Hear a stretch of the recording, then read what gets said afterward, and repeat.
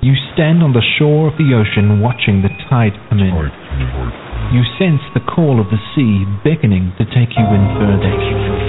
You step forward little by little, not knowing what to expect, but expecting more. You keep going as the ocean calls you to enter in to deeper waters.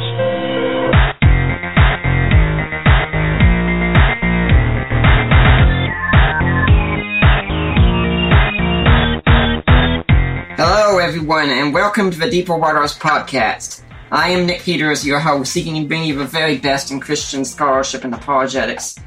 And today we've got an interesting show. The closest I think we've come to talking about this topic is when we had John Granger on to talk about Harry Potter and Holly Ordway on to talk about literature. Today we're going to be talking about fairy tales. Yes, you know, those cute little stories you tend to read as a child, but surely we adults and grown-ups, we don't really need to pay attention to fairy tales today, do we? Well, maybe we do. In fact, maybe we do read fairy tales, and we don't even realize it. I mean, if you've gone to see the Chronicles of Narnia movies, for instance, or Lord of the Rings, you've got caught up in a fairy tale. And to talk about this topic, we've got Matthew Dickerson on here, who co-wrote a book on this topic. Now, who is Matthew Dickerson? He is a professor of computer science at Middlebury College in Vermont. He holds a PhD from Cornell University. He is the author of several works of fiction and non-fiction in a variety of genres. This fall, he published both a new fantasy novel titled The Betrayed and a new work of Christian projects titled The Mind and the Machine, What It Means to Be Human and Why It Matters. His other recent creative works include a medieval historical novel titled The Rude and the Torque, a 3-volume fantasy novel beginning with The Gifted, and a pair of narrative nonfiction books on nature, ecology, trout, and fly fishing titled Trout in the Desert, on fly fishing, human habits in the cold waters of the arid southwest and downstream, reflections on brook, trout, fly fishing in the waters of Appalachia, co-authored with David O'Hara, who was also the co-author of a book that we're talking about today. Dickerson is also a well-known scholar of fantasy literature. He is the author or co-author of several books, chapters, and essays on the writings of J.R.R. Tolkien and C.S. Lewis, and the co-author of the book we're talking about today, From Homer to Harry Potter, a handbook of myth and fantasy. You can learn more about Matthew Dickerson and his writings at MatthewDickerson.net and Facebook.com/Matthew Dickerson Books. So, Dr. Dickerson, welcome to the Deep Waters podcast. Thank you for having me. So, if my audience doesn't know much about you, can you tell us a bit about how you got to be doing what you're doing and such? Well, it probably started back in college and in graduate school 30 years ago. I grew up. Growing up in high school, I was always really good at math and the sciences and was sort of pigeonholed from a young age into following a sort of math, computer science career. But when I was in college, I discovered I really loved literature and I loved writing. I had a fantastic professor at my undergraduate college who taught me about Milton, and then I took a class in fantasy literature and a class in science fiction. And when I was in graduate school working on a PhD in computer science, I had the privilege of also doing graduate work in Old English language and literature under one of J.R.R. Tolkien's former students. Nice. So I did graduate work in both computer science and literature and have never stopped my interest in both fields. I've continued to study literature, to write both creatively, to write my own fantasy novels and my own medieval historical novels, as well as to study fantasy literature and its significance and its meaning and to write about it for others. Mm-hmm. Now, when we talk about fairy tales, let's just say at the start, what are we talking about with fairy tales? I mean, does it have to be a short little story like the Brothers Grimm tales, or what exactly is a fairy tale? Well, the word fairy really means the realm or the land where the fair folk dwell. And so it can have a very narrow meaning that would associate with the sort of 19th century fairy tale collections like the Brothers Grimm collected in Germany, or like people like Hans Christian Andersen were writing, or George MacDonald were writing. But it also has a much broader meaning to mean really a whole brand of imaginative literature that would include maybe at one extreme mythic stories. Somewhere in the middle it might include heroic fantasy novels like the writings of J.R.R. Tolkien.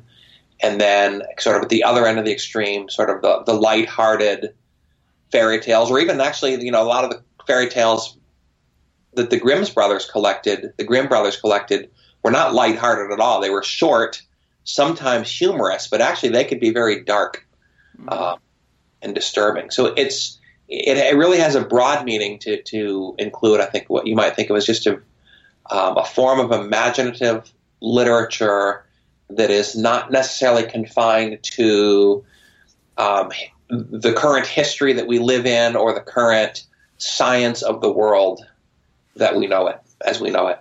I find it interesting you mentioned the Grimms. I've heard some before that the Grimms were also very devout Christians, and one of these would have a Greek New Testament open while writing down the fairy tales.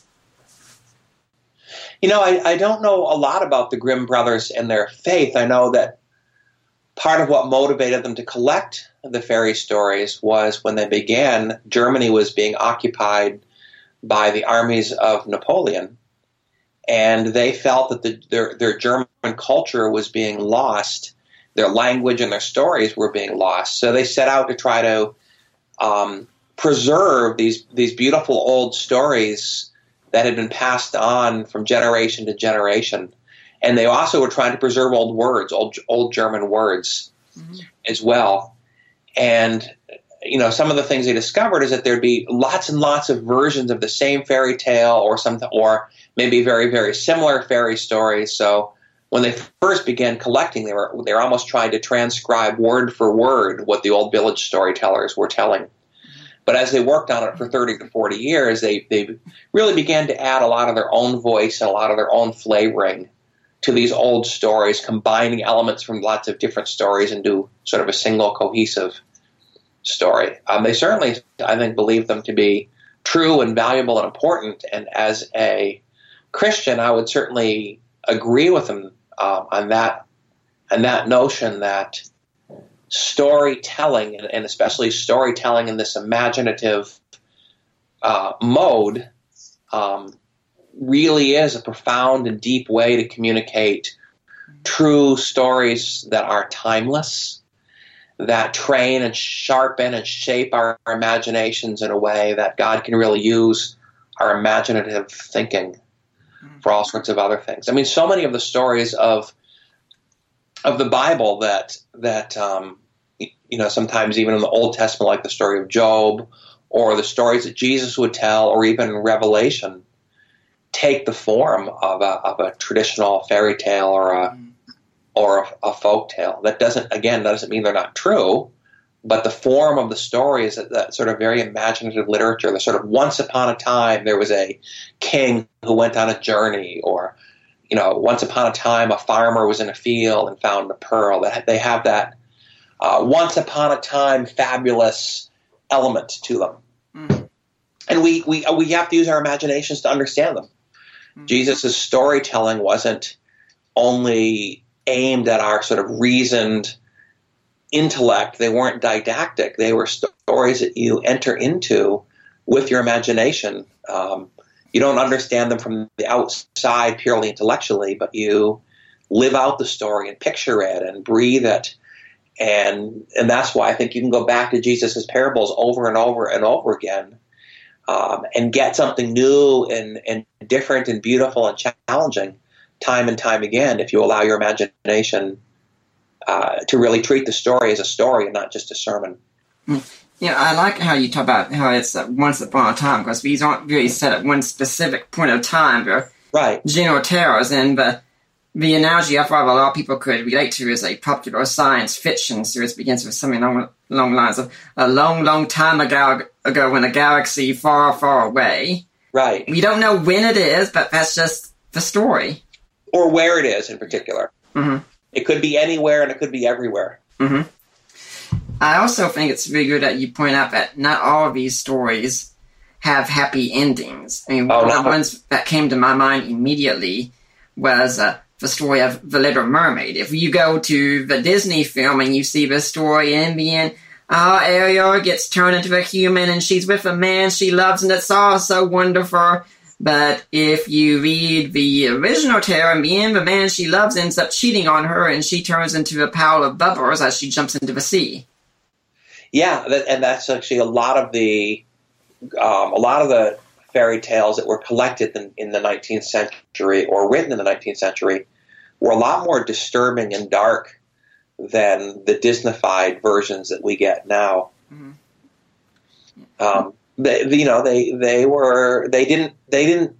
lie with, they didn't provide sort of a message that life always has a happy ending, or if you just do the right thing, everything will turn out okay. Because we know it, from a worldly point of view, it doesn't. There's a lot of stories that end in death and tragedy and war and violence, and we're not always given an answer about why these things happen.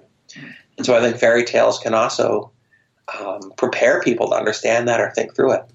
I'm thinking of the G.K. Chesterton quote when I says that fairy tales don't exist so that people will believe there are dragons. Children already know that. Fairy tales exist so that we can know dragons can be beaten. Yeah, exactly. Yep. That's a great quote. At the same time, there are some people out there who could be saying, yeah, but Christianity is a real faith. It is not fantasy. We believe these kinds of events actually happen. Why should we be paying attention to fantasy? Shouldn't we be paying attention to reality? Well, again, if you open up the Bible and you were just to start randomly reading in the Bible, the first thing that I would point out is it's very unlikely that you're going to start reading a sermon or part of the Bible that communicates to you primarily in a rational or didactic mode. I mean, certainly there are sermons and pieces of instruction in the Bible. There are elements of that in the works of the prophets or in the New Testament writings. But you are much more likely to put your finger down just in the middle of a story. And those stories are often not explained to us. Samuel and Judges and the Gospels themselves are stories. And not every element of the stories is ever explained to us. Or if you put your finger down and you begin reading in the Psalms, it speaks to us in very much in poetic language. And even in the New Testament, where you have a lot more preaching and sermons and sort of what you might think of as rational discourse or didactic discourse, even there, the teachers, whether it's Jesus or Paul or others, often speak in imaginative language. Mm-hmm. And so we need our minds to be trained in a way that knows how to understand things at an imaginative level. And I think fairy tales are particularly good at that. Again, when Jesus says, once upon a time there were 10 virgins, I don't think Jesus at that point is trying to actually tell a real story. I think he is telling a parable, a fairy tale, as it were, to help his readers understand what the kingdom of heaven is going to be like. Mm-hmm. Now, it's a story of Jesus as a Christmas story of Jesus' birth. The Easter story of his death and resurrection are those real, true historical stories. I absolutely believe that they are. But at the same time, the teachings of Jesus often take the form of, again, parables or fairy tale-like stories. Right. And even the gospel story itself, although I affirm that it's historically true, the elements of it are elements that fairy tales can actually help prepare your imagination to understand and think about. J.R.R. Tolkien talks about the Gospels containing all the elements of a perfect fairy tale. Mm-hmm. They're historically true, but being historically true doesn't mean that they fail to be imaginatively true as well. Yeah, in our modern world, we try to act as though kind of being imaginatively true and historically true are somehow two different things. But I don't think those two things are any more at odds or incompatible than to say that Jesus is fully human and fully divine. We affirm that he's fully human and fully divine, even if we don't necessarily know how those two things can fit together. I'm thinking of two different quotes. Again, going back to Lewis and Chesterton, the classics here about Lewis once talked about how someone in his day told him that England was descending into paganism, and he said, "Oh, if only that were so, because paganism is just one step away from Christianity." And then how he also said that we have an enchantment of naturalism put on us, and we need a stronger enchantment to ward it away. And then, then how Chesterton said that paganism was the best thing the world ever had until Christianity came along, and paganism was a stepping grounds to Christianity. Yes, there's so many pagan myths that have pointers or precursors that prepare people for the truth of the gospel. Right. C.S. Lewis said something else. I believe it was in The Abolition of Man. He writes that the job of an educator is not to cut down trees, but to irrigate deserts. Mm-hmm. And, he was comparing our modern rationalist, post-Enlightenment, materialist world with the desert. We've ceased to believe in anything supernatural or anything spiritual. The modern world believes that all that exists is the physical creation. All that exists, the only way to know truth is through science. The only universe is the physical universe.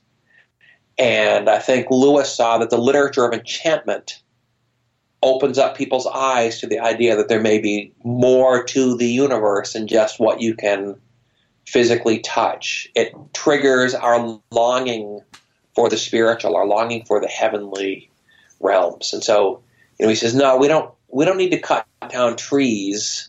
There's very few people in our modern world who live in a forest that's too thick with trees. Mm-hmm. Rather, we live in a desert.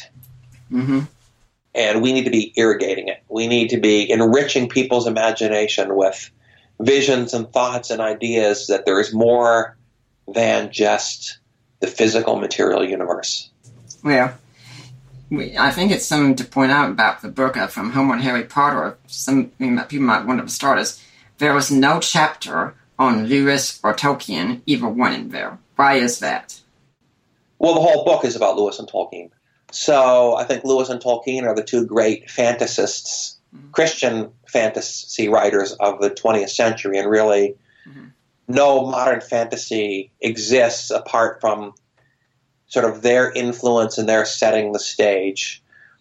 They were not only, Lewis and Tolkien were not only creative writers of fantasy literature, but they were also very careful scholars and teachers who thought a lot, not only how do I write creatively, but they thought a lot about what does it mean, what is the role of this literature, how does it compare with what's gone on before, how does the 19th century fairy tale connect with Greek mythology. So really the whole book from Homer to Harry Potter is exploring, in some sense, Lewis's and Tolkien's ideas and applying them to modern thought. So we didn't feel like we needed to analyze their literature. That's been done. In fact, my co-author of From Homer to Harry Potter and I actually wrote a book about C.S. Lewis called Narnia in the Fields of Arbol, The Environmental Vision of C.S. Lewis. So we've written books about Lewis and Tolkien, but what we wanted to do in From Homer to Harry Potter wasn't to write about them, but to actually look through their eyes at other literature, and that's what we're doing. And it's important as we go through the book here to realize that you don't just talk about Christians writing fairy tales, because non-Christians have written them as well. Sure, and there's a lot of very good non-Christian writers of fantasy literature. And I think that their stories often speak truly and powerfully and can be used by God to point people to the gospel. Now, let's start then looking at the stories here. Obviously, since Homer lived before Christianity, he really couldn't be counted as a Christian. But what can we get out of reading Homer? And just for my audience's sake, what are we talking about when we talk about Homer?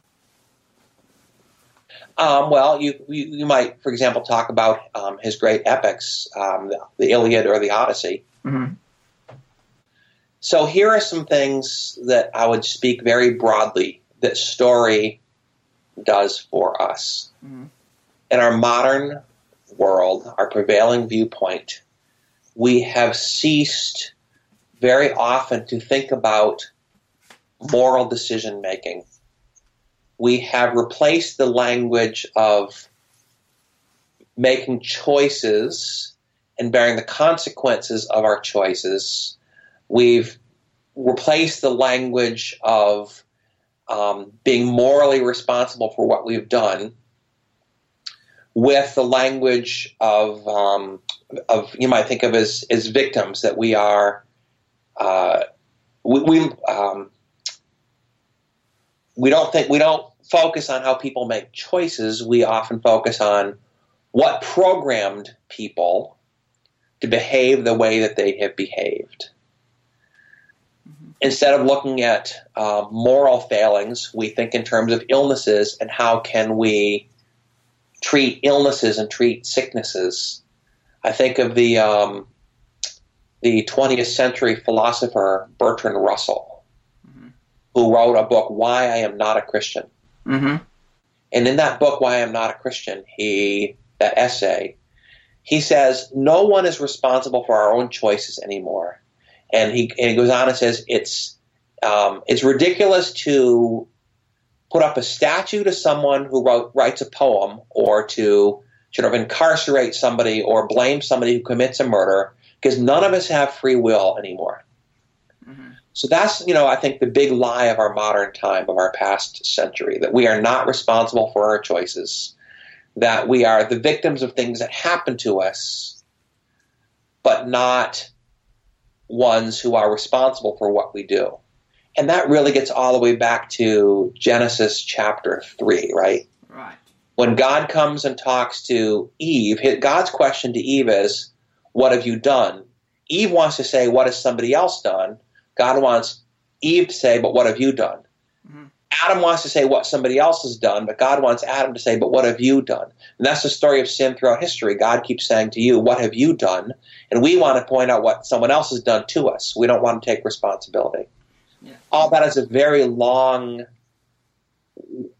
answer to get around to. I think one of the things that stories do very powerfully is they show us that our actions have consequences. You can't really write a good story with good character unless the characters are making choices, unless we see the results of those choices. Yeah, I think Lewis even said something similar, that when he talks about his own writing, he gets to know his characters by seeing what they do and how they act and how they make decisions. So I would say that any good story writing, whether the author is a Christian or not, if that story is revealing that we are responsible for our choices and that the choices that we make have real consequences in the world, that story is communicating something powerfully that our modern world often denies. I'm thinking when we look at something like the Odyssey, that Odysseus could be seen as a great hero of sorts, and maybe a lot of us would have a harder time relating to Odysseus, but his wife Penelope, on the other hand, she could be seen as kind of a simple, ordinary wife. She's just really loved by her husband, and she makes some drastic choices of the novel, such as she's weaving, for those who don't know, she's weaving this fabric, and she's telling all these suitors who are saying, your husband is dead, marry me instead. She says, as soon as I'm done weaving this, I'll pick one of you. And during the night while they're sleeping, she undoes everything. Yeah. So, there are elements like that. There are things that we can look up to in the characters and say that they're heroic for certain things. Mm-hmm. I think the Greeks, in one hand, misunderstood the nature of God, right? They didn't understand in worshiping gods rather than the God. We can say that they were wrong about that. And yet there's other ways that by acknowledging that there's more than humans at work in the world, mm-hmm. and this is why Lewis would say that paganism is closer to Christianity than modern atheism. Mm-hmm. That the pagans at least acknowledged that there were forces more powerful than humans at work in the world, mm-hmm. And that we had to interact with them, we had to respond to them. Mm-hmm. There's a sense of worship. The gods were worshipped. Mm-hmm. And we've lost the sense today in the world that it's worthy to worship something that's greater than yourself, right? Yeah. Mm-hmm.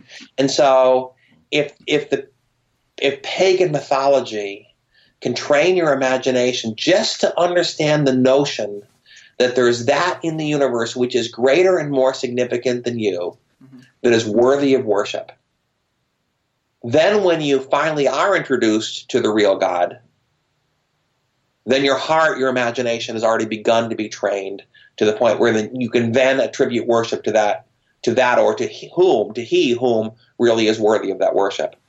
Whereas if modern secularism trains you that you yourself are the only thing to worship, then your heart isn't going to be ready to ever listen to or hear the story of the true God. When you talk about how we don't see something that's greater than ourselves, there was something that Ravi Zacharias talked about years ago with, I think, a school teacher going to children or elementary school and asking about their heroes and such. Yeah. And, of course, you love saying ones like Batman, Superman, things like that. No one, like a famous figure in history and such, unfortunately. But what she found most concerning was how many of them looked and said, me, as the answer to the question. I mean, every kid, I think, in some ways wants to be a hero. Yes. But to say, I am my hero, that's something different. Yeah. Speaking of heroes, I think there's another element, of course, which stories, and particularly stories in the fantastic mode or the fairy tale mode, can really provide, which is heroism, a model of that which is virtuous and that which is heroic. Mm-hmm. Dick Keyes has several wonderful books. I think he first introduced this notion in Beyond Identity, and then he has a whole book about true heroism. Mm-hmm. that he wrote, and he talks about the importance of heroism, and he shares an idea that's been with me for a long time, which is that we may have these abstract moral principles, and they're good abstract moral principles like love your neighbor, don't be selfish, be willing to give your life for somebody else, but those are all abstractions. What a hero does is gives us a model of somebody living those abstractions out. Mm-hmm. And good heroes often provide for us a much deeper motivating factor to live heroically than a mere abstraction does. Mm-hmm. I mean, if you think about staying up late at night, and if you pick up a really dry textbook, it may likely put you to sleep. Right. But if you pick up your favorite novel, you 2 hours later may still be reading, and you may be more awake than you were 2 hours earlier because the novel has engaged your imagination. And that's what heroes do. They engage your imagination. I may not be, if it really comes down to a difficult situation where I'm called to love somebody in a really difficult way, having been given a set of heroes that live that love out and that I can emulate and imitate may be much more powerful in shaping my behavior than just being given some abstract principle. Mm-hmm. And I would say that everybody has heroes, whether you know it or not. The question is, how are you going to choose those heroes? How are you going to shape your imagination so that the heroes you have are heroic for the right reasons and not the wrong reasons? That's, by the way, where I think Christianity brought a lot to the sort of pagan heroic model. If you look at the Greek concept of heroism in the Greek mythology, and even the pre-Christian Germanic concept of heroes, heroes were often seen as heroes simply because they were really strong. You know, the Greek heroes were heroes because they were the sons of gods or goddesses. They were half gods or demigods. And they were heroic simply because they were really strong and could defeat an enemy. The great German hero, Siegfried or Sifrith or Siegfried, depending on which version you listen to, is considered to be a hero only because he slayed a dragon. But actually, from a moral point of view, he's not very heroic at all. But in German literature, he was considered to be this great hero. And I think the wonderful thing that Christianity brought to the tradition of heroism is it said, no, you're not a hero simply because you're big and strong and you can defeat a dragon. It is your moral virtue that really, truly makes you heroic. And that's one of the things that I think J.R.R. Tolkien and C.S. Lewis's literature really brought to fruition, that the greatest heroes in their literature are not the big and the strong and the powerful, the people who can swing a sword or shoot a bow. They're diminutive hobbits, or they are children who are heroic simply because they did the right thing when it was called on them to do the right thing, even if it was really uncomfortable or personally risky. I'm thinking about something with that. I'm a pretty big Superman fan. Don't read the comics, but I've seen the TV shows. I watched Smallville like a fanatic when it was on. And my wife is a big Dragon Ball fan. And in both the last Dragon Ball movie, Resurrection F, and the last Superman movie, Man of Steel, I said I didn't like both of them. And the reason was in each one at the end, the hero explicitly kills the villain. And you can say all you want to, there's no other choice. I say, no. I know these heroes. They always find another means to do it. And it's just kind of killing because, this isn't their character. They are not killers. Their villains might accidentally die or something, but it's not intentional, ever. Yeah, at the end of the Lord of the Rings, the main hero, Frodo, his main job is to keep people from killing others in anger or revenge. Mm-hmm. It's not sweeping in and use his military strength to defeat the enemy. It's rather to keep people from killing when they don't need to. Mm-hmm. Now that can lead, though, to another question, though, because the next fairy tale we talk about with is Beowulf. And Beowulf is really a very violent tale. And the hero does have to kill some monsters in there, which I think is different from killing human beings. He has to kill some monsters. And can we ever justify violence in a fairy tale like this? Well, I guess the question is, what do you mean by justifying violence? Mm-hmm. I think in terms of so one question is it legitimate to use a violent means to defend somebody else? So, for example, if your child or your spouse was in danger of being mugged or molested, would it be legitimate to physically defend them? And my answer would be yes. I think to defend the weak is a legitimate use of physical strength.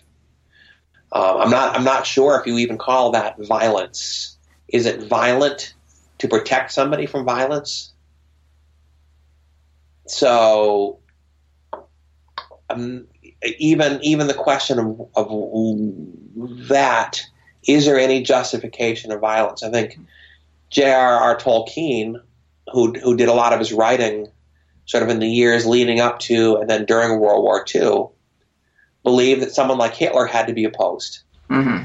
And that opposing Hitler was something that required military strength. Mm-hmm. If you don't oppose Hitler, then the violence that Hitler is trying to perpetrate against Jews and lots of other minorities is horrific. Mm-hmm. And so by opposing Hitler, you're not committing violence, you are opposing violence. Mm-hmm. You're using strength to oppose violence. But Tolkien would also go on to say, and I think Lewis would say something very similar, that you cannot defeat evil by becoming evil. Mm-hmm. So Tolkien had a very strong, for example, to speak to the current relevance of what seems like, of the timeless tales of J.R.R. Tolkien remain relevant today. And I'll suggest one area where they are relevant is to the question of should we torture a prisoner? Should some place like Guantanamo Bay exist? And I think J.R.R. Tolkien's answer was unquestionably no. It is never legitimate to torture a prisoner, even in order to win a war. He said, yes, we should oppose people like Hitler, and we need to oppose him with military might. But I think he felt like it would be better to lose the war than to win the war by becoming evil people. Mm-hmm. So simply using physical strength to resist the enemy is not in and of itself evil. But if what you do to resist the enemy is torture prisoners or, poison the earth or treat prisoners poorly, if you become an evil person in order to defeat evil, you haven't defeated any evil at all. You've simply replaced one evil with another evil. Mm-hmm.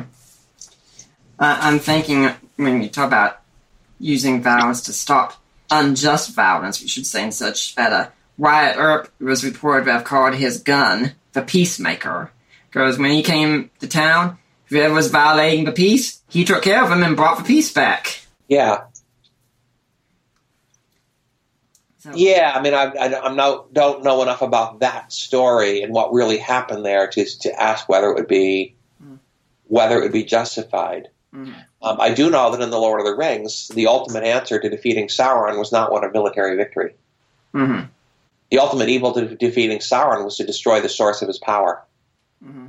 In fact, it was actually very clear in The Lord of the Rings that Sauron could not ultimately be defeated. The evil could not ultimately be defeated through military means. Mm-hmm. So there are moments, and they seem to be short-term, where yes, we do have to, we may have to respond to violence with strength to defend the weak. Mm-hmm. But it's never justified to defeat evil by doing something which is evil ourselves. But one example that I think that is a bit odd and obvious, and maybe you could shed some light, is in C.S. Lewis's Space Trilogy, in the second book, Perelandra, where Lewis has the character Ransom actually defeat the Unman through violence. So that was the second answer I was going to get at. In The Lord of the Rings, and sometimes in C.S. Lewis's writing, there are what you might think of as demonic foes that have to be fought. Mm-hmm. Not human foes, but demonic foes. Right. So one of Tolkien's great heroes is Gandalf. Mm-hmm. And Gandalf actually is what you might call an incarnate angel in Tolkien's mythology. Gandalf the wizard is actually an angel who takes human form, like, for example, the angel Gabriel has at times, and lives among humans in order to help the humans of Middle-earth to use the strength that they have to resist evil. Mm-hmm. So Gandalf almost never uses any of his power against mortal human foes. But he will use his angelic power against demonic foes. So if you think of the fact that we are, as Paul writes in Ephesians 6, our ultimate battle is not against flesh and blood,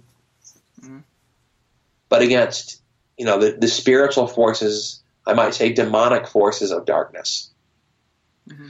So one of the things that sometimes fantasy literature does for us is it personifies those demonic forces. Gandalf does not, in The Lord of the Rings, go out and swing a sword very often to except at very last resort to defeat mere mortal foes, but he will use his power against other demonic foes, against the Balrogs, against other fallen wizards, or against the ring wraiths. Mm-hmm. And I think Lewis is doing the same thing in Perelandra. That the human foe that Ransom is fighting is merely a human body that at that point has been fully taken over by a demonic presence. Mm-hmm. So at that point, their hero, Ransom, is not actually essentially fighting another human, but Ransom, I believe, at that point is fighting a demonic foe. Mm-hmm. So they are, Lewis and Tolkien, I believe, are both personifying, in some ways, spiritual warfare. Mm-hmm. Now, again, I think both of them would acknowledge that there are times when we must use physical strength to protect the weak from oppressors. Mm-hmm. But many of the things you may think of as battles are actually not against human foes protecting the weak from oppressors, but they're actually against demonic foes. Mm-hmm. That's where the real, I think that's kind of one of the real moral lessons of a lot of Lewis's and Tolkien's writing, is that our ultimate battle should not be against other humans, but our ultimate battle is against demonic powers, mm-hmm. against Satan, against the evil one. So, what is it then that makes Beowulf be seen as a Christian classic? So, the Beowulf story was probably in its origins an older tale that was likely an old pagan tale that a Christian poet heard, got a hold of, and sort of retold with a Christian, if you will, a Christian moral lesson layered on top of this old pagan myth. There's a lot of debate about this, but I think that's probably a pretty well understood scholarly viewpoint. That you have a Christian poet who's taken this older material and is trying to make a Christian tale out of it. And so it's one of the first places where you have this new notion of moral heroism. Beowulf is a Germanic hero in the sense that he's big and strong. He's stronger than 13 men. He's got the power of a giant bear. He can defeat supernatural foes, but he's also portrayed as a moral hero. So you have this mix of the old Germanic hero first coming in contact with a new Christian vision of what real heroism is like. Mm-hmm. I think the story of Beowulf felt very compatible to a Christian author or Christian poet, maybe precisely because the foes that Beowulf is fighting are not human foes. Grendel and Grendel's mother and the dragon are, if you will, they are, again, like Tolkien's characters or Lewis's characters, they are demonic foes. They are superhuman creatures. They are descendants of, you might think of something like descendants of the Nephilim. And so Beowulf's superhuman strength goes up against a character that is not another human. Yeah. That's one possible reading. I'm not sure to what extent that's the central point of Beowulf. I think the point I'm maybe more confident in is that you have the sort of first blending of a pagan Germanic hero who's heroic because he's big and strong and he's a warrior, with a Christian notion of a hero who's heroic because of their moral virtue. And I think it's important to consider that Christians didn't borrow ideas, per se, and such, but they did learn to work ideas into their own culture and such.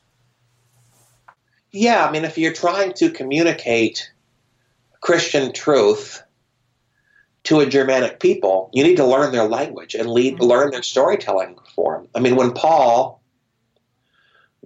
first went in to preach in Athens, his first attempt at a sermon didn't seem to go very well because he's trying to require the Athenians to understand his Jewish culture and his Jewish language and his Jewish storytelling form. And there a lot of them are just scoffing at him. They're ridiculing him. They're saying that what you're saying doesn't make sense. So what Paul does is he then spends the day in the city of Athens, and he studies the Athenians' myths, and he learns their storytelling form. And then he goes back to them instead of trying to communicate the gospel to them through stories in language that they would not be familiar with, he uses their pagan mythology to communicate the true gospel to them. He says, you have this old myth about the unknown God. And there is truth in your myth. Let me explain to you now the truth behind your mythic system.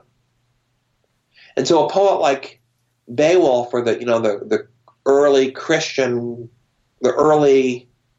Christians who are proclaiming the good news to the Germanic peoples, they're doing something similar often. They are picking up the Germanic stories, or Germanic heroic tales, or Germanic myths, and finding a way to communicate the gospel in those other pagan myths, just like Paul was doing in Athens. Mm-hmm. And it seemed to be much more effective. Mm-hmm. So often the church wants to require that for somebody to hear the gospel, they have to come into our churches and listen to the gospel preached in our little subculture language, with our musical styles, in our liturgical services. And even just getting someone who doesn't believe in God into the church in the first place, if you can do it, it's wonderful, but oftentimes it never happens. No one goes into the church, and if they do go into the church, they often leave confused because what they hear of the gospel is so wrapped up into our Christian culture that it doesn't make sense to them. I'm thinking... What Paul's doing is he's going out into the Greek. He didn't require the Greeks to come into the Jewish temple to hear the gospel. He went out and preached it to them in their own Areopagus, in a language that they could understand. Mm-hmm. Now, hopefully some of them would later then come in and worship in the temple, or in the, mm-hmm. in the synagogues, I should say, not the temple, but in the synagogues. They will worship in their synagogues, but initially he doesn't require that they go into the synagogue to hear the gospel. He says, let me preach it to you in your language, in your mythical system. Mm-hmm. I think that it's likely that even Moses may have been doing something similar. People have pointed out that there's a pre-existing flood myth, right? Mm-hmm. That probably had been circulated before the biblical flood story. The Epic of Gilgamesh is older, as far as we know, is older than the Genesis flood story. And Moses spent 40 years being trained by the Egyptians. He spent another 40 years being trained by a Midianite priest. So Moses was certainly fluent in the pagan mythologies of his time. So when it's Moses' time to tell the Israelites to recount the story of the flood, he doesn't have to create a story from scratch. He can begin with their own existing flood myths, but then say, let me tell you the true version of this flood myth. Let me tell you not just that there was a flood that wiped out the whole world, but let me now tell you why that flood happened. So just as Paul goes to the people of Athens and says, you have a myth, and your myth conveys truth. It doesn't convey the whole truth, but it conveys a lot of the truth, and it will point you to the truth if you let it. Let me now explain to you what the real truth is. It may be that that's what Moses was doing. He didn't have to create a flood myth out of nothing. The people already had existing flood myths. Mm-hmm. But what he can do is tell them the true version of the flood story. Mm-hmm. And tell them why it really happened. It was a punishment for sin. It wasn't just a random wipe out of the earth, but it was a punishment for sin. But not only that, it was a punishment that came with a promise of grace, a promise of restoration, a promise that God wouldn't do it again. I think when you start talking about this and using language of myth, wasn't it C.S. Lewis who defined the gospel as true myth? Yeah, and Tolkien described it as a true fairy tale. Mm-hmm. Yeah, the true myth or the true fairy tale. Mm-hmm. We in our modern age have so closely associated the word myth with the word lie, but that's not really where the roots of the word lie. In fact, I've been told that if you go to really ancient Greek, before the time of Plato, that the original word myth, muthos, was almost indistinguishable from the word logos, that they both meant an account of the truth. And then the word myth eventually became an account of the truth through story. But then in ancient Greek, it wasn't the idea that myth was lie and logos or logos was true, but that both of these were just two different accounts of the truth. And so the very language of the Bible is often a mythical language, not because it's not true, but because it's dealing with the great, the big questions of why things happen. Mm-hmm. You started off the interview asking me, what is fairy tale? What are fairy tales? Mm-hmm. And one way of thinking about fairy tales is they are stories that happen on the boundaries between the world of men and the worlds of the gods and the angels. Mm-hmm. In Old Norse, the word Asgard in Old Norse was where the gods dwelt, where Thor and Odin and Loki dwelt. Mm-hmm. In Midgard, or in Tolkien's terminology, in the English verse, Middle Earth is really just an English version of Midgard, is the world where men live. Mm-hmm. Fairy tales happen when those two worlds come together. Mm-hmm. When the gods of Asgard come and walk among men in Middle Earth, when the gods of Mount Olympus come down and walk in the villages of Greece, when the worlds of the gods and the angels, if you might think of the world of fairy, overlaps with the world of men, when you're on the borders where those two worlds come together, that's what fairy tales are. Mm-hmm. And if you believe that our earth is haunted, that God doesn't just exist outside of space and time like a blind watchmaker who made the universe and then just sits back and watches it, if you believe, like I do, that God created the universe and is intimately involved in the universe, then you believe that the worlds of heaven and the worlds of earth, the worlds of the God and the angels and the worlds of men are always coming together. Mm-hmm. That we live in a world that's haunted by, indwelt by the other world. And so fairy stories in that sense would be the natural sort of story that should emerge, where the world of the gods, or as Christians would say, the world of the God and the world of men come together. Yeah. When you were talking about that, I was thinking that you could have an interesting story about, say, the gods and Asgard and how they go about their lives, and you can have an interesting story about how we here go about our lives, but when they change, all of a sudden you have a movie like Thor, for instance, yes. And that's totally different then. Yes, but the point of Thor is you might say that is a fairy tale. Right. It's a tale of what happens when a human goes to Asgard, or what happens when a god from Asgard comes down to Middle Earth. Mm-hmm. And our world gets shaken up. Mm-hmm. Fairy tales tell the stories of our world getting shaken up because it's coming in contact with the realm of fairy. Yeah. We could, we're not going to be able to cover every series to talk about in the book, but we could talk a little bit here because this could kind of blur the line some between science fiction and fantasy, and perhaps a good look at that then would be go to a very non-Christian, in fact, anti-Christian look at this, and that would be Philip Pullman's His Dark Materials. Yeah. Yes. Well, I'm not a fan of his writing. I don't think the books are very well written. They're incoherent at times. Sometimes it's not clear whether he's writing a science fiction book or a fairy tale, and they're very didactic. They're very preachy. I felt like Philip Pullman has a chip on his shoulder, and he's more concerned in his books with ridiculing Christianity than with simply telling a good story. Mm-hmm. He really despised C.S. Lewis, and he wanted to be a sort of anti-C.S. Lewis. And he succeeds in doing that. But there are points in the story where there's actually some good writing. And interestingly enough, there's points where the story itself completely contradicts the preaching of the author. That the author's often preaching that no one should ever submit to some higher moral authority.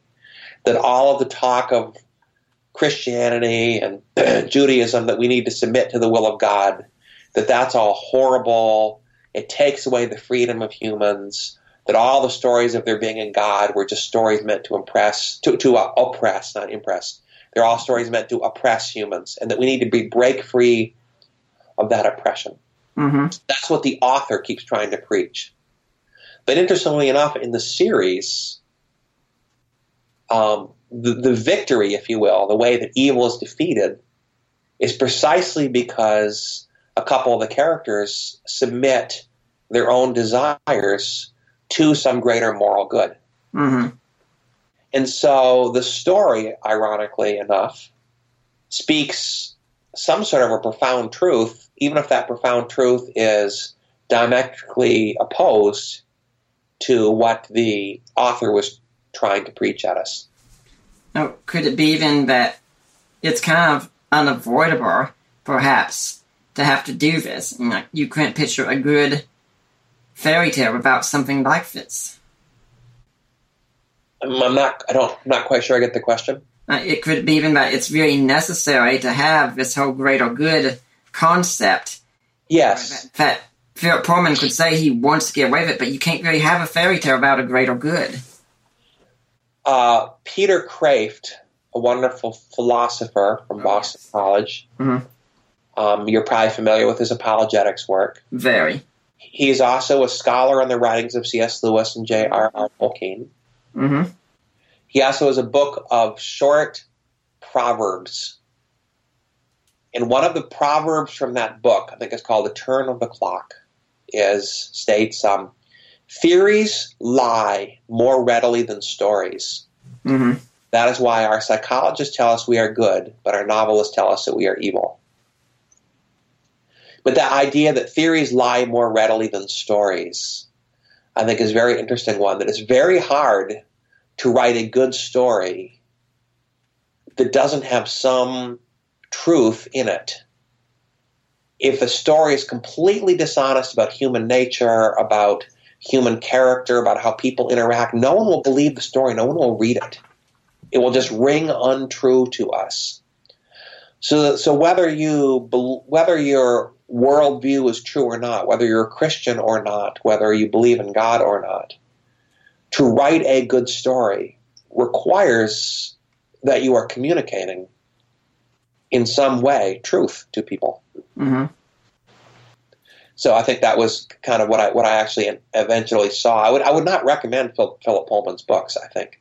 As I said, I think they're often poorly written and very preachy. Yeah. But there is a sense in which when he lets the fairy tale take over, that they actually have this true message at the end, even if all the preaching in the story is false. And then, of course, there are some moral qualms. Like, for instance, it's pretty much like a young preteen boy and girl, and at one point it's pretty much just kind of assumed they're having sex. Yeah, they're supposedly having this deep, profound, intimate relationship, which is to me completely unbelievable for two children the age that they are. Mm-hmm. Yeah, so that's part of what I think of as the bad writing. Mm-hmm. And for those who don't know, it's pretty much a war against Yahweh as the main villain. Right. Yep. Yeah, as I said, it's an anti-theistic or anti-Lewis story.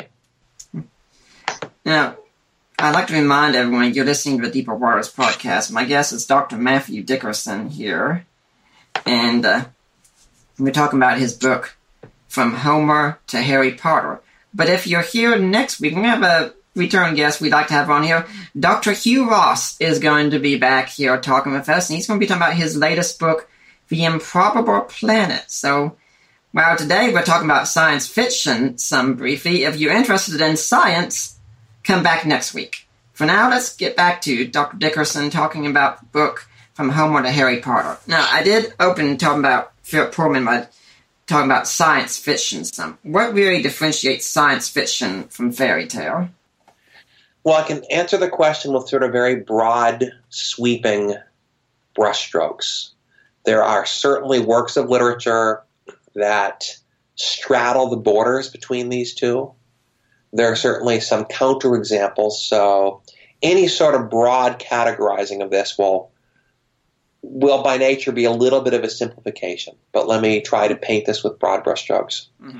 I think the biggest difference is that science fiction is imaginative or speculative fiction in which, in some sense, everything is explainable by science. Mm-hmm.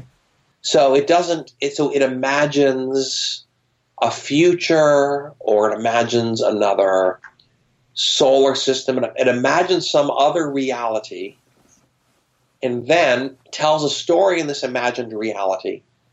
But in the story, set in this imagined reality, everything ultimately has a scientific explanation. Mm-hmm. Fairy tale or fantasy literature is also speculative or imaginative fiction. It's also set in some other world that's not our present here and now. That's why science fiction and fantasy are often lumped together in the shelves of a bookstore.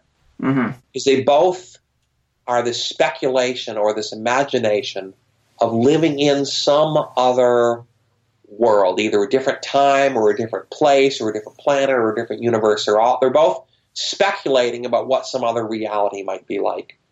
But whereas science fiction tries to say that everything in this other reality is explainable via scientific law, fantasy or fairy tale says there are things which are not explainable by any law of science.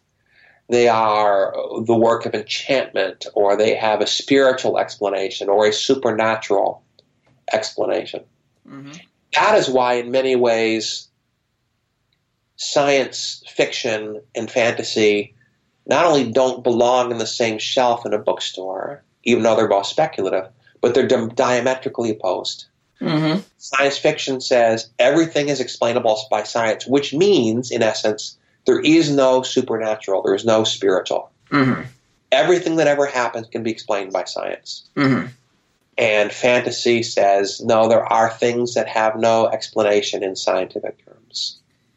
So, to give an example, in Star Trek, you may be teleported from a planet up to a spaceship, right, by the teleporter. Mm-hmm. There's a scientific explanation, or they imagine a scientific explanation of how that works. Mm-hmm. In the Harry Potter stories, you use a magic spell to disapparate mm-hmm. and suddenly jump from being in one place to being in someplace else. Mm-hmm. The end result may be the same. In both examples, somebody goes instantly from being in one place to being in another place. But the means by which that happens are very, very significant. The differences are very significant.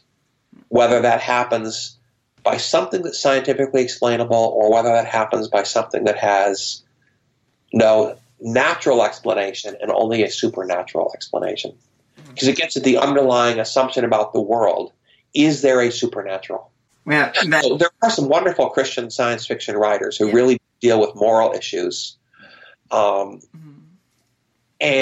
they don't have that assumption that everything's explainable by science. They're using some of the surface or exterior aspects of science fiction, but with a different assumption. So I think what I just gave you is a general overview and a broad brushstroke. Yeah. That doesn't mean, of course, that a Christian can't enjoy science fiction when there should be. I know a lot of devout Christians who are Trekkies and big Star Wars fans, for instance. Right. I read a lot of books that are not written by Christians, and I enjoy them, and I find them often inspiring, meaningful, mm-hmm. truthful, helpful, imaginative. There's all sorts of good writers. There's good musicians. There's wonderful composers. Mm-hmm. There's no evidence that I've ever read to suggest that Mozart had a devout Christian faith, right? Mm-hmm. But he's a great composer, and Christians can sit and listen to Mozart's music and be delighted by it or moved by it. And I think certainly the same thing's true. I think a Christian can read science fiction by a Christian author. A Christian can read science fiction by a non-Christian author, can watch Star Trek movies and Star Wars movies and enjoy them and find artistic elements and good storytelling and good cinematography. They can find some often good moral messages in them. What I would invite the Christian reader or Christian filmmaker or film viewer to do, though, is in addition to the sort of artistic response to the film, then I think we're also called to employ a spiritual and intellectual response too, which is to try to understand what is the underlying worldview. How does it differ from my worldview? How can this help me understand the culture I live in, and how can it help me understand how to both communicate the gospel to my culture and just understand my culture? Yeah. Now, so I think a Christian would be remiss in our world today. I think it'd be a failure for Christians in our world today if you did not go to films or read books or listen to music that came from outside the church. If Paul never took the time to read to listen to and read the Greek myths of his day, he never would have been able to communicate to the Greeks in Athens about the gospel. Mm-hmm. And if Christians today are completely separated from and uneducated about aspects of our secular culture, we'll never understand the people around us, we'll never communicate the gospel. So I think there's some sort of a balance between letting good stories and good movies and good music shape our imagination, and listening to good music and good books and whatever from non-Christians, and appreciating the artistic value, appreciating the stories, growing from it, learning from it, and then also being able to understand, well, what are the elements of this that are true and good and beautiful, and what are the elements that I can appreciate, that I can disagree with, even while I appreciate the artistic merit of it. Yeah, well, we can often see gospel symbolism in stories and movies and such. We also, I think, as Christians, have to be in danger of it. Have to be aware of danger of it. We're not forcing that onto what we're reading or seeing. Right. I remember when I was in seminary, we had a professor who liked to show movies, and he gave us The Truman Show to watch for a group event one night, and we all had a discussion. All these people started saying, well, I think that this is talking about this in the Bible and such, and I'm saying that I'm kind of thinking, well, guys, you might be able to tie into something from the Bible, sure, but don't you think it's important to see what the author is trying to say first? Yeah, absolutely. That's just artistic integrity. Mm-hmm. The first goal in understanding a work is to understand what the author is saying and not to force it into your own worldview. Mm-hmm. Yeah. And also I think it involves, we have to, when we're listening to books, when we're listening to music or watching films or reading books, it's also got to be a lot deeper than things like just counting the number of swear words. Yeah.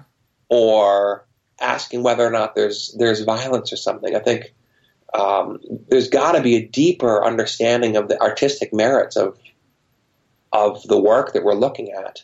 Yeah, because something could be like seen as a good, wholesome family, say, Disney movie, and it could have a worldview completely abhorrent to Christianity. Absolutely, right. Whereas there might be a film for which a character who's honestly portrayed uses bad language. Mm-hmm. And yet that portrayal of that character has a profoundly Christian message. I was thinking, for instance, we could talk about a movie like, say, Schindler's List, which is rated R and has very explicit nudity in it, but I think that's a very good movie for Christians to be watching. And I probably wouldn't bring a 12 or 13-year-old child to it. Yeah. Maybe. But, having said that, yes, I would agree with you. And isn't it also, I think, sometimes the problem in Christian literature and Christian film and such? Someone just messaged me about this a couple of days ago, but it's kind of like they think the audience is stupid and they have to spell everything out explicitly about the gospel to them. And no, you don't have to do this. C.S. Lewis didn't do it. Tolkien didn't do it. Yeah, absolutely. About 20 years ago, my first novel was published. It's a work of medieval, heroic, historic fiction. It was set in the early 7th century in Northern Europe, and inspired by some medieval literature and inspired a little bit by Tolkien's work. Mm-hmm. And it's set in a sort of a dark time of Germanic warlords. I don't think there's a lot of violence in my stories. There's actually a romance and a love story and a lot of friendships. But in the end, and I don't want to give, a complete spoiler, but let's just say that at the end of the story, my heroes don't all convert to Christianity. And I remember I got a lot of good reviews, the book did, and about the only negative review the book got, actually, was from a reviewer who reviews books for libraries at Christian high schools. Mm-hmm. And their comment was, since the main character doesn't become a Christian at the end, the book is not redeeming. Wow. And, I thought Christians need to have a lot more integrity in their storytelling. Mm-hmm. Because a lot of stories in the real world don't end with everybody becoming a Christian and all happily living happily ever after. Right. And also if you live in a society that lives by the sword, you are going to have people who die by the sword. Mm-hmm. And that in and of itself is actually a profound Christian truth that I think the storytelling can get across. So I don't think Christian artists, whether they're filmmakers or musicians or authors like myself, serve anybody well if we're telling trite stories with fake characters and giving easy answers. Mm-hmm. Because most of life does not have easy answers, and people are three-dimensional. Yeah, I really say that so much Christian literature and film that I see, it's just bad literature and bad film. There's no enjoyment. The main reason people go see these films or buy these books is because they're said to be Christian. And that they're sermons, and they're sermons that are thinly veiled as stories. Mm-hmm. But they're only thinly veiled as stories. They're really just sermons. Mm-hmm. And what we really need, I think, is good literature, good storytelling that's willing to enter into the pain of the world and not give easy answers to it. That's willing to acknowledge that lots of people who are working to follow Christ have lots of flaws and lots of problems in their lives and don't always do everything perfectly. And lots of people who are not Christians actually do a lot of really good, wonderful things in the world. Mm-hmm. And that's all just being honest and, good storytelling and good art. I think this can be a great segue, actually, into another series we're talking about, what you talk about. And I'd never heard of this series before I read the book, and I found the whole premise so intriguing. I went to the library and ordered a book, and then I saw them all cheap on Kindle shortly afterwards. I'm like, I'll go ahead and buy them all, and I've only read the first one, but it's called The Book of a Dun Cow. And what was so intriguing to me about this, and this is by a Christian writer, is that this is a fairy tale that involves heroes saving the world from a giant dragon monster that could wrap itself all around the earth if it wanted to. And all these heroes spend their time in a farmhouse because they're all animals. Yeah, it's a wonderful piece, and it's a beautiful example of all the elements of fairy tale. Earlier in the interview, I talked about sort of the spectrum. On the one hand, you have the high mythic stories of creation and the gods. Mm-hmm. And then somewhere in the middle, you have the just heroic sagas and legends like the Lord of the Rings. And at the other end, you have these little short fairy tales.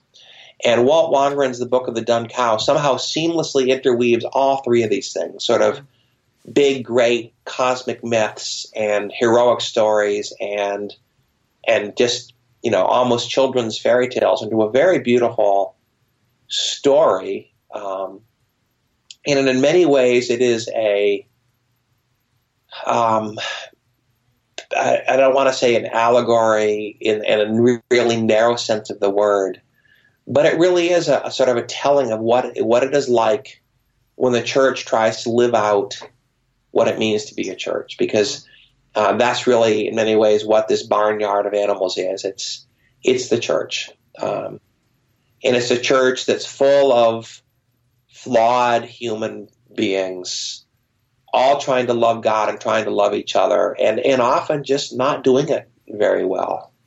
Those who talk too much, and those who are gossips, and those who undermine each other, and those who are really proud, and those who really work really hard but are disdainful of those who don't work hard. I mean, it's beautifully told, and you can't help but read it and see all the people you love in it. The author, Walt Wangerin Jr., was a pastor for many years, and you can see his pastoral imagination at work in the story. So it really, you can read it as a beautiful myth, you can read it as a heroic fantasy, you can read it as a fairy tale. It succeeds at all of those levels, and it's very deeply moving.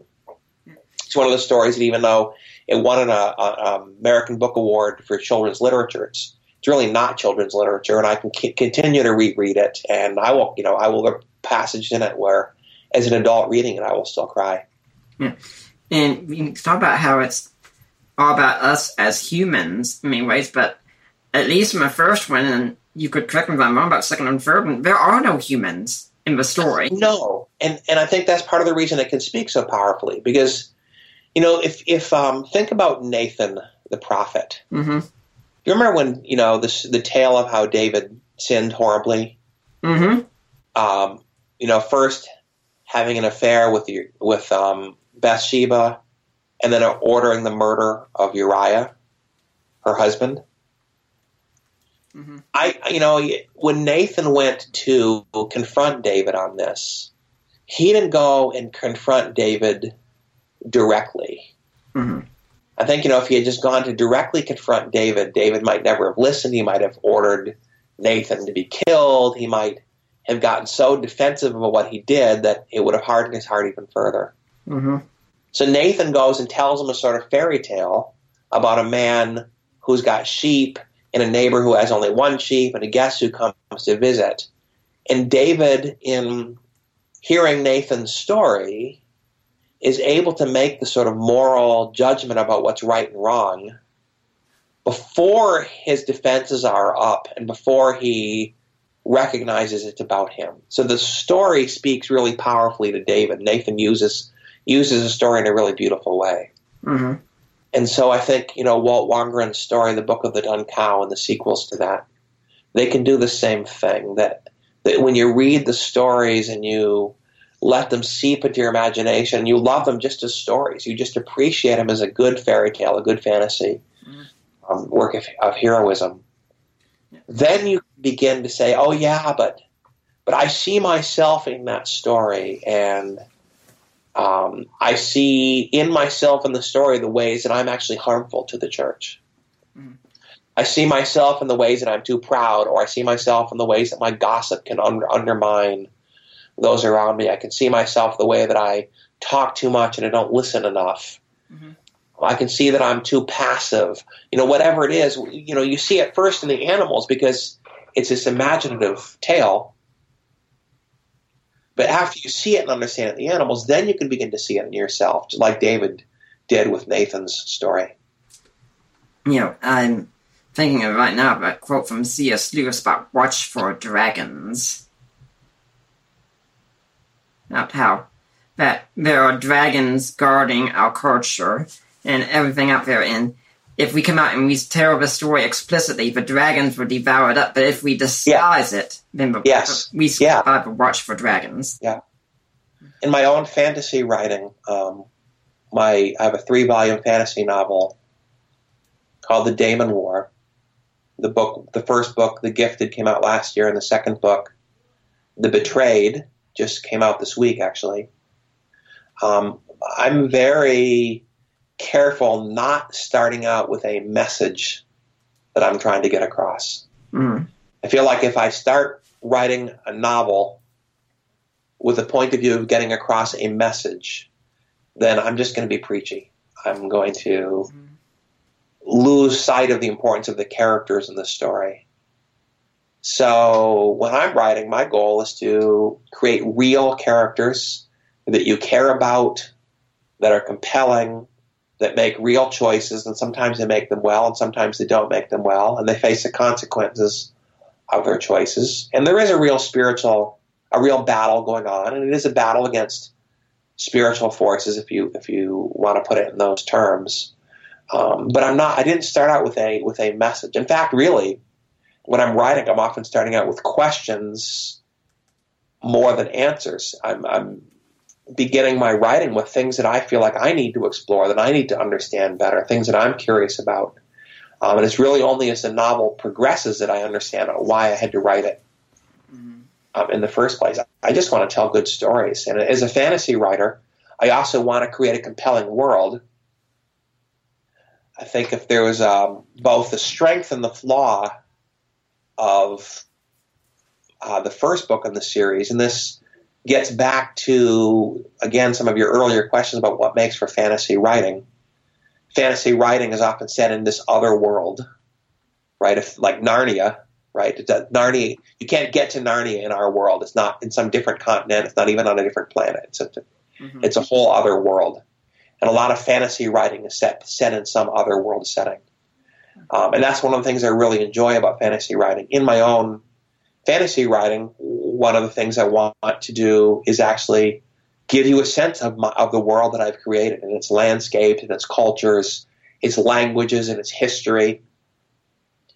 And so I think one of the things that people most appreciated about the first book in the series was how richly I describe the landscape and the cultures. And for other people, that was something they didn't like. They felt it slowed the story down. They wanted more action.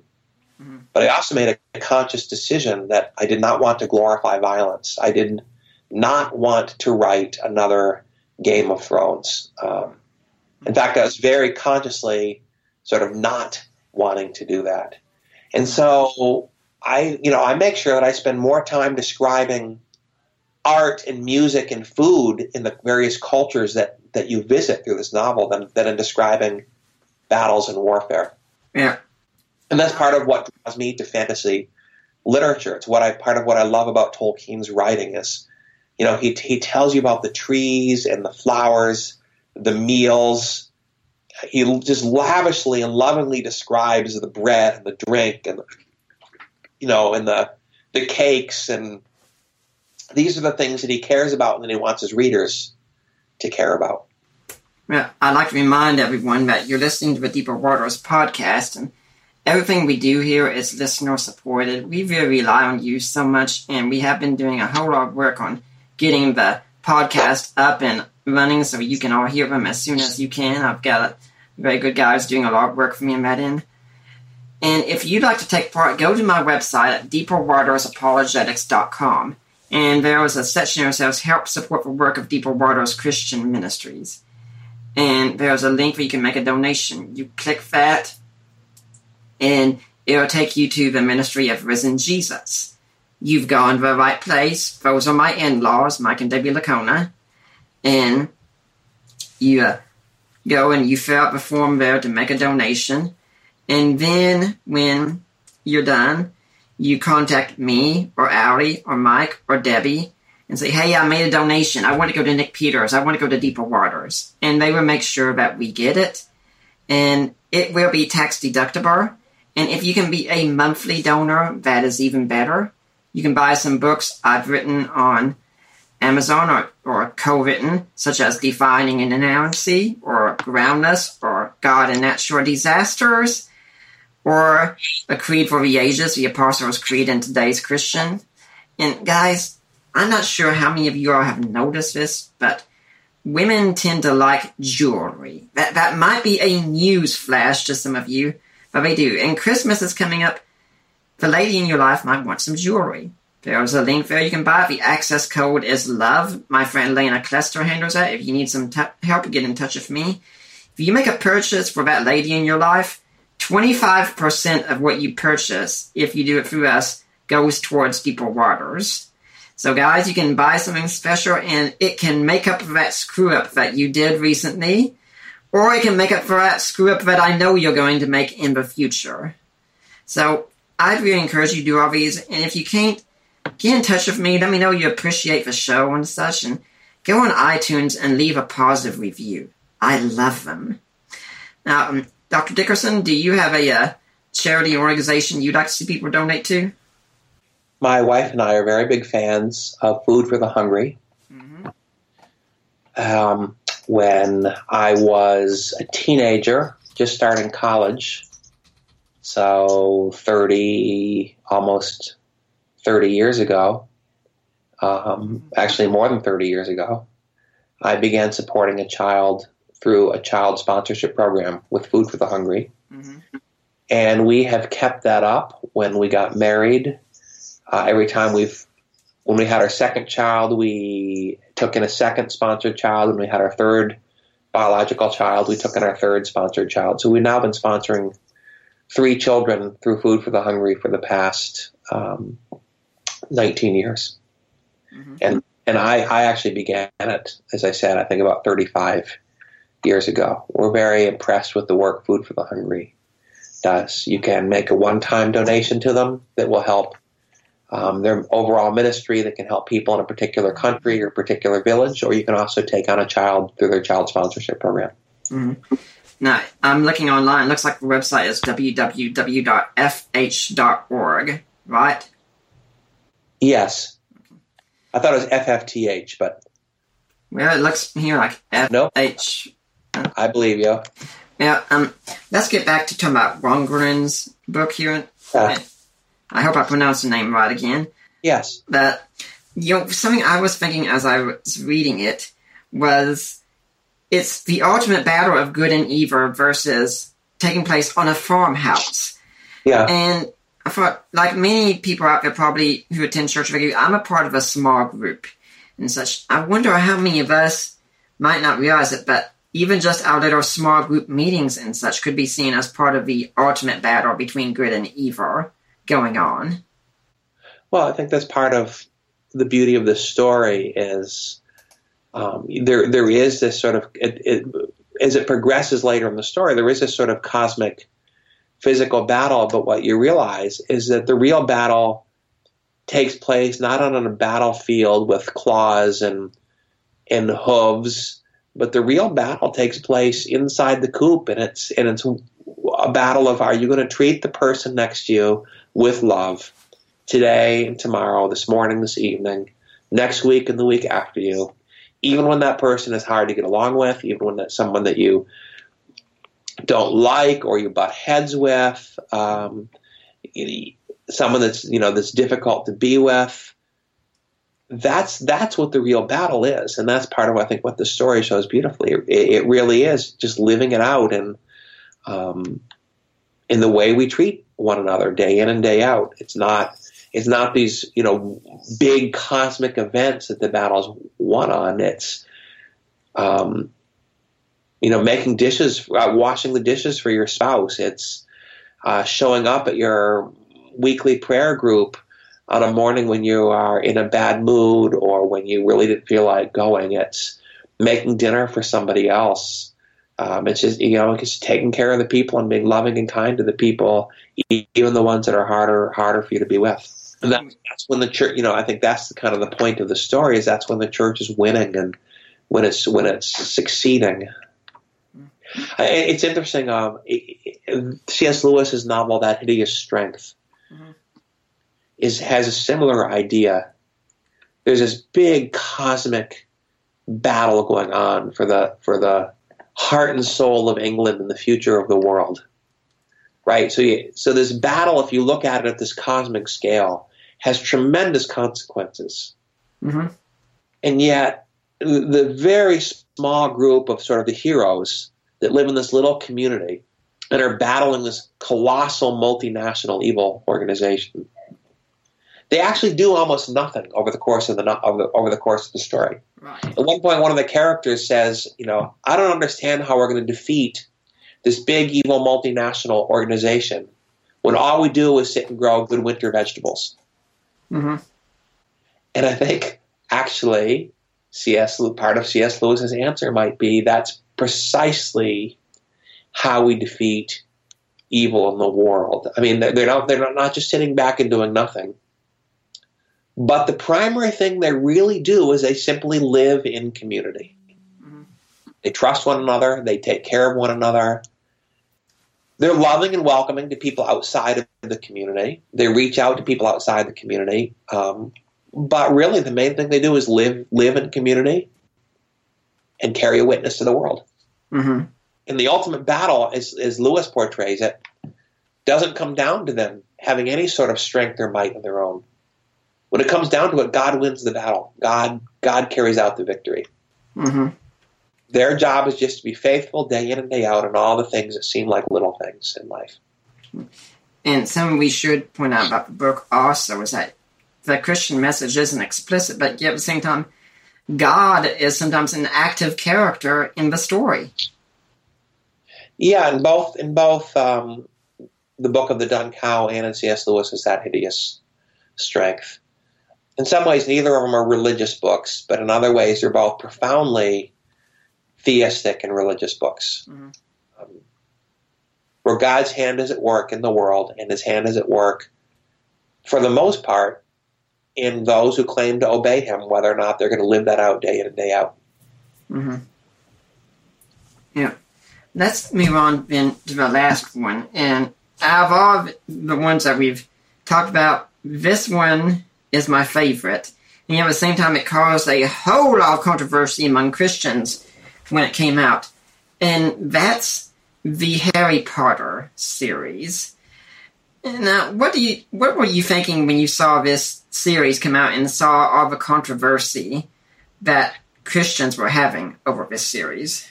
Well, I had 3 young sons when the books first came out. I think probably early teenager. Probably actually, I think my oldest son was in middle school. And one was in elementary school, and one might not have even been in elementary school yet when the books came out. I was certainly aware of the controversy, and as a parent, it was very important to me to make good, have good decision making. What is it that I'll let my kids read? What do I allow them to read? There were enough Christian voices condemning the books that I took very seriously. But at the same time, I also understand that there are times when I think the church has not done a good job. They have sort of overreacted against anything that was unfamiliar, overreacted against literary language or musical language or artistic language without really understanding what it was doing. Kind of like a knee-jerk reaction. Yeah, kind of like a knee-jerk reaction. So at the one level, I certainly respected people who were worried and nervous about the books. But I've seen a lot of that response in the past that I thought was not well-founded. So the obvious thing for me as someone who studied literature and studied fantasy and studied myth and studied scripture was to read the books myself. What I came to understand pretty quickly reading through them is that J.K. Rowling is very consistent with C.S. Lewis in how she portrayed magic and enchantment in the stories. Mm-hmm. Part of the confusion, I think, for some Christians is there are at least a couple different types of things that are often called magic. Right. In fact, there's 2 different Greek words that are often translated into one modern word, magic. It would be like if you and I wanted to have a conversation about love, and I was talking about agape love, and you were talking about eros. Yeah. The conversation wouldn't really be making sense, right? And you might be worried about all sorts of things that I thought were really good and really helpful. Mm-hmm. So these two types of magic that Tolkien talks about that actually have two different Greek words. One is a type of magic that you might think of as occult magic, is a type of magic that comes from controlling some sort of spiritual, powerful entity. Like the genie in the bottle. If you own the bottle, if you possess the bottle, the genie must obey you. Or if you draw circles and draw shapes on the floor and conjure up a spirit, that spirit must obey you. And you have power by enslaving the spirit, whether it's a genie or something else. Mm-hmm. The other, and that type of magic, J.K. Rowling essentially always portrays as evil. Mm-hmm. There's several instances in the Harry Potter stories where characters try to gain power by controlling or dominating other spirits, whether they are, house elves. Yeah, that's what I thought of immediately. Or just spells that you cast to control or enslave other people, like the Imperious Curse. Right. Or whether it's the creatures that some of the evil people set to guard Hogwarts, the soul-sucking Dementors. Yeah. Those are always portrayed by J.K. Rowling as evil, mm-hmm. to try to gain power by controlling another spirit or by that sort of occult magic. The second type of magic you might think of as better translated as enchantment. It's sort of in Lewis and Tolkienian terms, in the terms of a fairy tale, it might be just the power that a tree or a flower has to create delight or create beauty or the healing power of a certain herb. It's sort of the inherent power in things in and of themselves. And I think it really does have a metaphorical example of what you might think of as either spiritual gifts or simply the power of words. The Bible is very clear that our words have power and our words have meaning. It's why we're not supposed to curse one another, why we're not supposed to swear, is because our words have power and meaning. And that we all know can be used for ill. Our words can be used for ill, or our words can be used for good. Mm-hmm. And I think that's what J.K. Rowling conveys in her stories. There's one type of magic, occult magic, which is always portrayed as evil. There's another type of magic which is more akin to just enchantment or spiritual gifts or the power of our words, which is a power that can be used for good or for evil. Mm-hmm. So I think they're very imaginative stories, and I think, again, in terms of a Christian understanding of what's right and what's wrong, very consistent with C.S. Lewis. Yeah, I grew up in the gaming age, pretty much. Legend of Zelda and such, that was all me right there.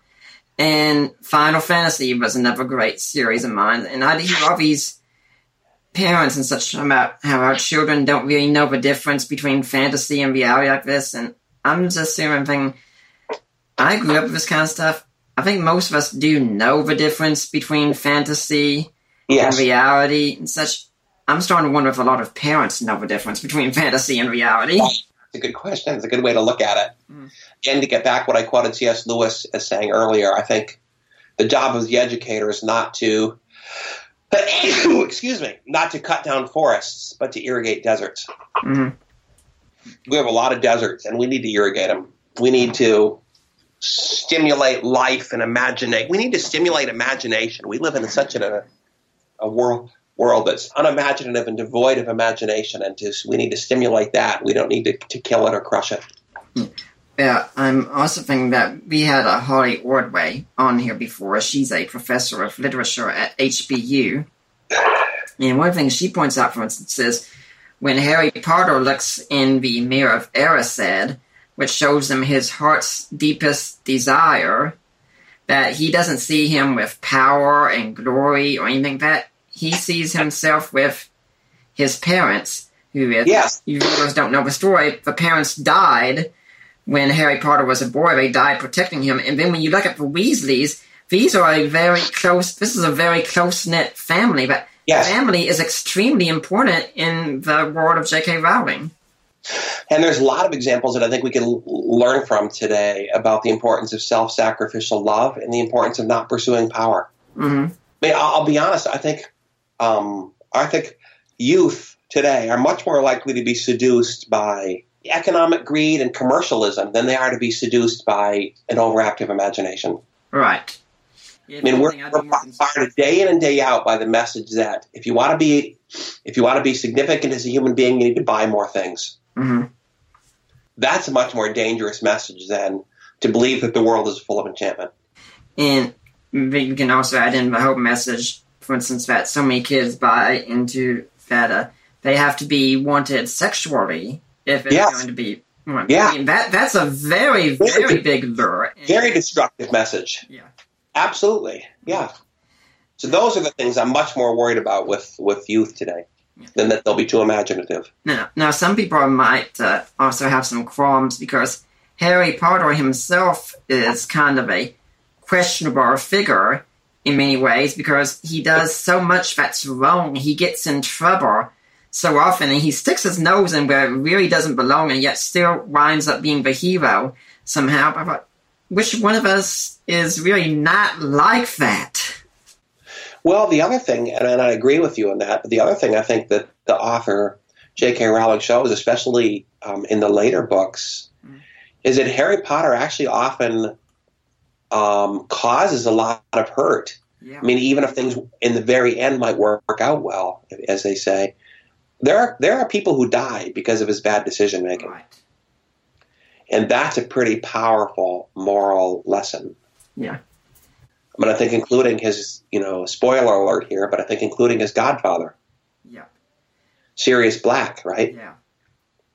So even there, I think J.K. Rowling does a good job of saying, look, Harry Potter keeps thinking he can get away with doing whatever he wants. And it doesn't always work out that way. Uh-huh. And death is presented as very, very real. In the books, there's no way of overcoming death itself. And we could even look and say that, just recently, the whole series picked up again. We've got Fantastic Beasts and Where to Find Them playing in movie theaters. And we have a book, Harry Potter and the Cursed Child. And if you know anything, if you read that book, I'm not going to tell you what happens, but pretty much the main reason that everyone has so much suffering in the book is because they try to reverse death. Yes. And we know there's only one way that will happen. Mm-hmm. Christ is the only one with the power to reverse death. Mm-hmm. In the main enchantment in Harry Potter that you learn throughout the book is actually love. It's love that saved the life of Harry Potter, and it's love that ends up killing Voldemort in the end.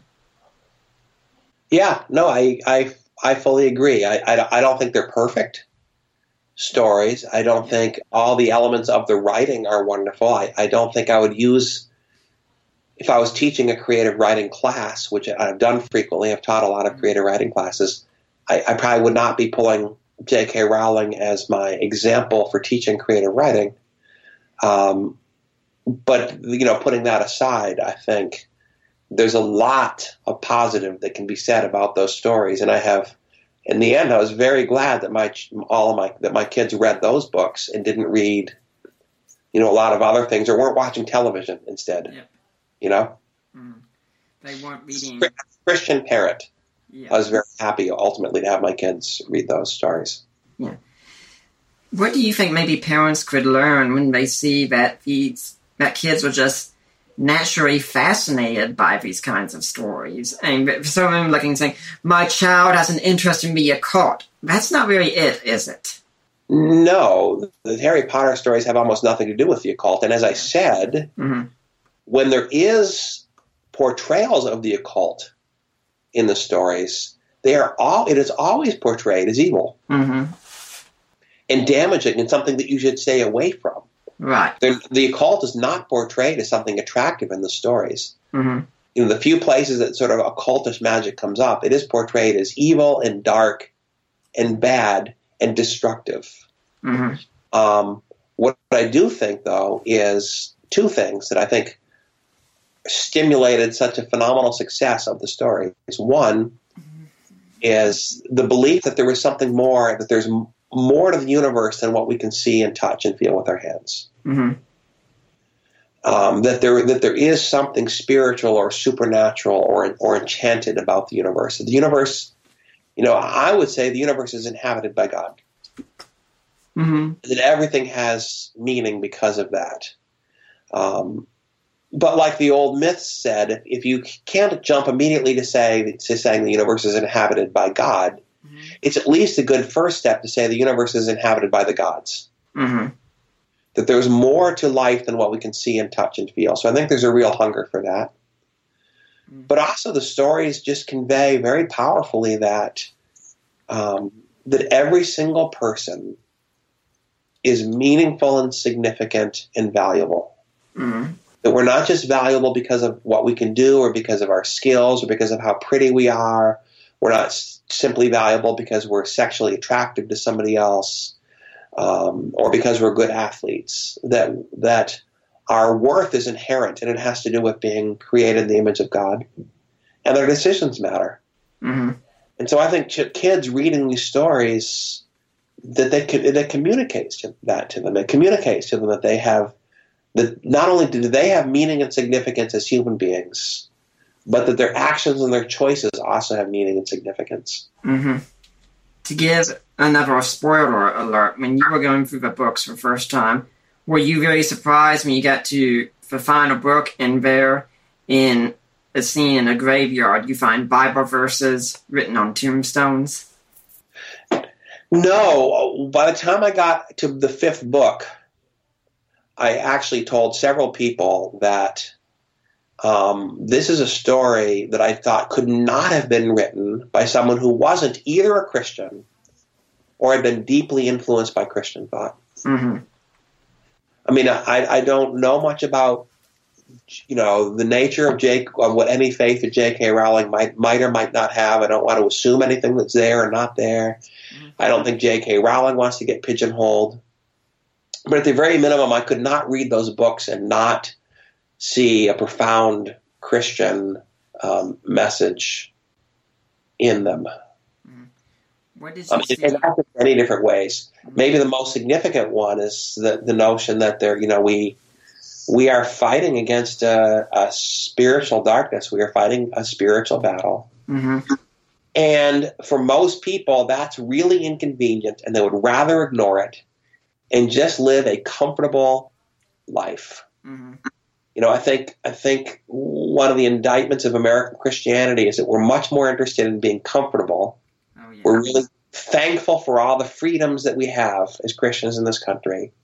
But it's not because we use those freedoms to, do God's work as much as we appreciate the freedoms because they enable us to be comfortable.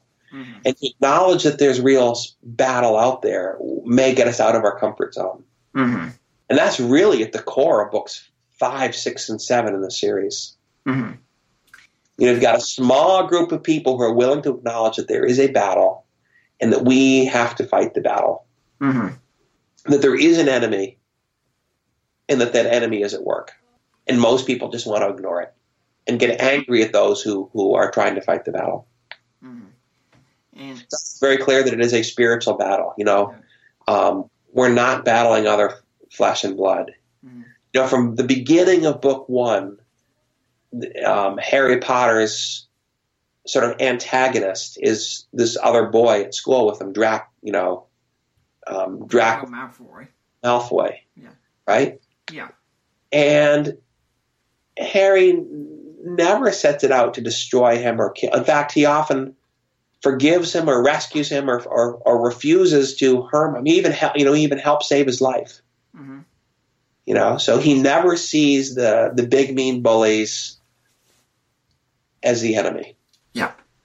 And to give a spoiler alert, it actually comes back to help him because in the final book, Bakeward becomes a hero. Yeah. And in fact, he won't even kill. He refuses to use his power to kill somebody else. Yeah. Yep. So, what would you say then, as we start to wrap things up, to a Christian who says, this all sounds very interesting and such, but I've got so much of a reading. I want to read my Bible and love listeners to this podcast. I want to read my apologetics books. I just don't know if I have a time for fairy tales. Well, I would say a couple things. First of all, there's a lot of different literary styles. Mm-hmm. And when I talk about how fairy tales are valuable and how they have moved me, that doesn't necessarily mean they're the best style or the right style for everybody else. There's a lot of different musical styles. There's a lot of different styles of film. And I think it's perfectly legitimate to appreciate one style over another and to, and to not spend lots of time reading a book that's not going to be moving to you or not going to be personally insightful to you. There's so many good books in the world that no one can read them all. Right. So if someone starts to read The Hobbit or The Lord of the Rings and really just doesn't like it and doesn't connect with it, or they start to read the Harry Potter stories and they just don't like them and don't connect with them, that's fine with me. I'd say don't bother reading them anymore. I mean, the fact that I'm reading, when I'm reading The Lord of the Rings, I'm not reading Shakespeare. Or not reading some other great American novel. I'm not reading Dostoevsky. There's lots of things that we can invest in reading. So I'm not going to tell people it's that they ought to somehow read it. What I would say, though, is don't dismiss it or ridicule it and just because you don't like it.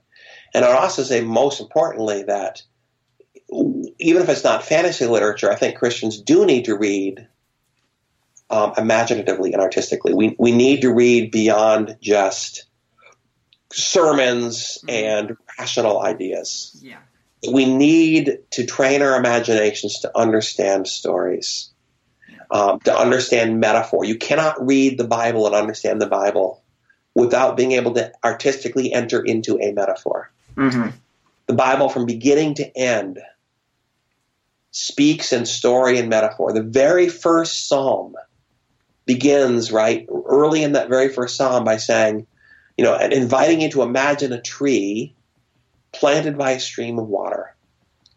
That is a metaphor, and that is an invitation for your imagination to begin to think about what that tree is like and how is it that I am to be like that.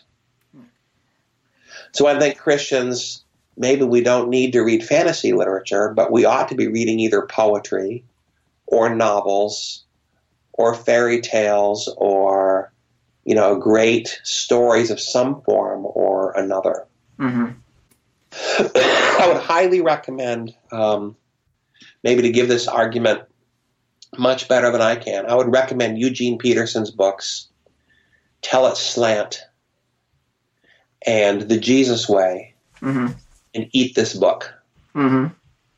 It's three wonderful close theological explorations of the importance of story and metaphor and of how we read and how we how we need to be shaped even in order to understand the Bible. Mm-hmm. I'm thinking a lot of people are listening to that say, yeah, I don't really think this would be too constructive for me, but at the same time, they'll strangely find time to go see that new Star Wars movie when it comes out. Yes, that's right. Yeah, if time is the issue, if you say, well, I can't read because I don't have time, I think for most people, that I find that hard to believe that it's not an issue of time, it's an issue of priorities. Right. Yep. Yeah, I think I've got plenty. I don't have the time unless I cut out all this other fun stuff and such that I'm doing, then maybe lo and behold, I'll suddenly find out I do have the time. Yeah. So I'd recommend to people reading some of the writings of Stephen Lawhead, his Arthurian trilogy, and his other fantasy writings. I would recommend Jeffrey Overstreet's Aurelia's Colors in that series of 4 fantasy novels in that Aurelia's Thread series. There's a couple of writers, if you're looking for places to start, that I would highly recommend. Well, and of course, Walt Wangren, whom we've already talked about. And I'm going to, in fact, recommend you all get a copy of From Homeworld to Harry Potter. Right now, I'm looking on Amazon. The paperback is $19.20. The Kindle is $14.16. It could be less than for Cyber Monday. We don't know. But I really recommend that you get that. Dr. Dickerson, it's been great having you here, but we're coming to a time to start wrapping things up and such. Do you have a blog or website where people get in touch with you if they want to find out more? Well, I think you've already mentioned it. www.matthewdickerson.net is my author's website. And I also have a Facebook author's webpage that I keep, that I'm more actively updating and maintaining. And certainly I'd be delighted if, people picked up and read my fantasy series if they're interested in fantasy. The Gifted is the first volume, and The Betrayed is the brand new book that just came out this week. Mm-hmm. Do you have any final thoughts that you'd like to leave with the Deeper Waters audience today? No, I'm very thankful for the opportunity to come and talk, to have a conversation with somebody about things that are, I think, important and interesting and things that I care about. So it's always a delight to converse with somebody who's thought about important things, about literature and imagination, and about what these things mean to the Christian faith. And that goes both ways. Yeah. I think maybe I'd give one more recommendation, too, if you're a fan of the music of Andrew Peterson. I would also recommend his 4-volume children's fairy tales that begin with At the Edge of the Dark Sea of Darkness. The Wing Feathers Saga is another series. Very whimsical and enjoyable, but very profound and deep. Well, Dr. Dickerson, it's been great having you here, and hopefully we'll see you back here again sometime. Thank you very much. I'd like to remind everyone that next week, Dr. Hugh Ross is coming back to the show. He's going to be talking about his book, The Improbable Planet. For now, I'm Nick Peters, and I'm signing off.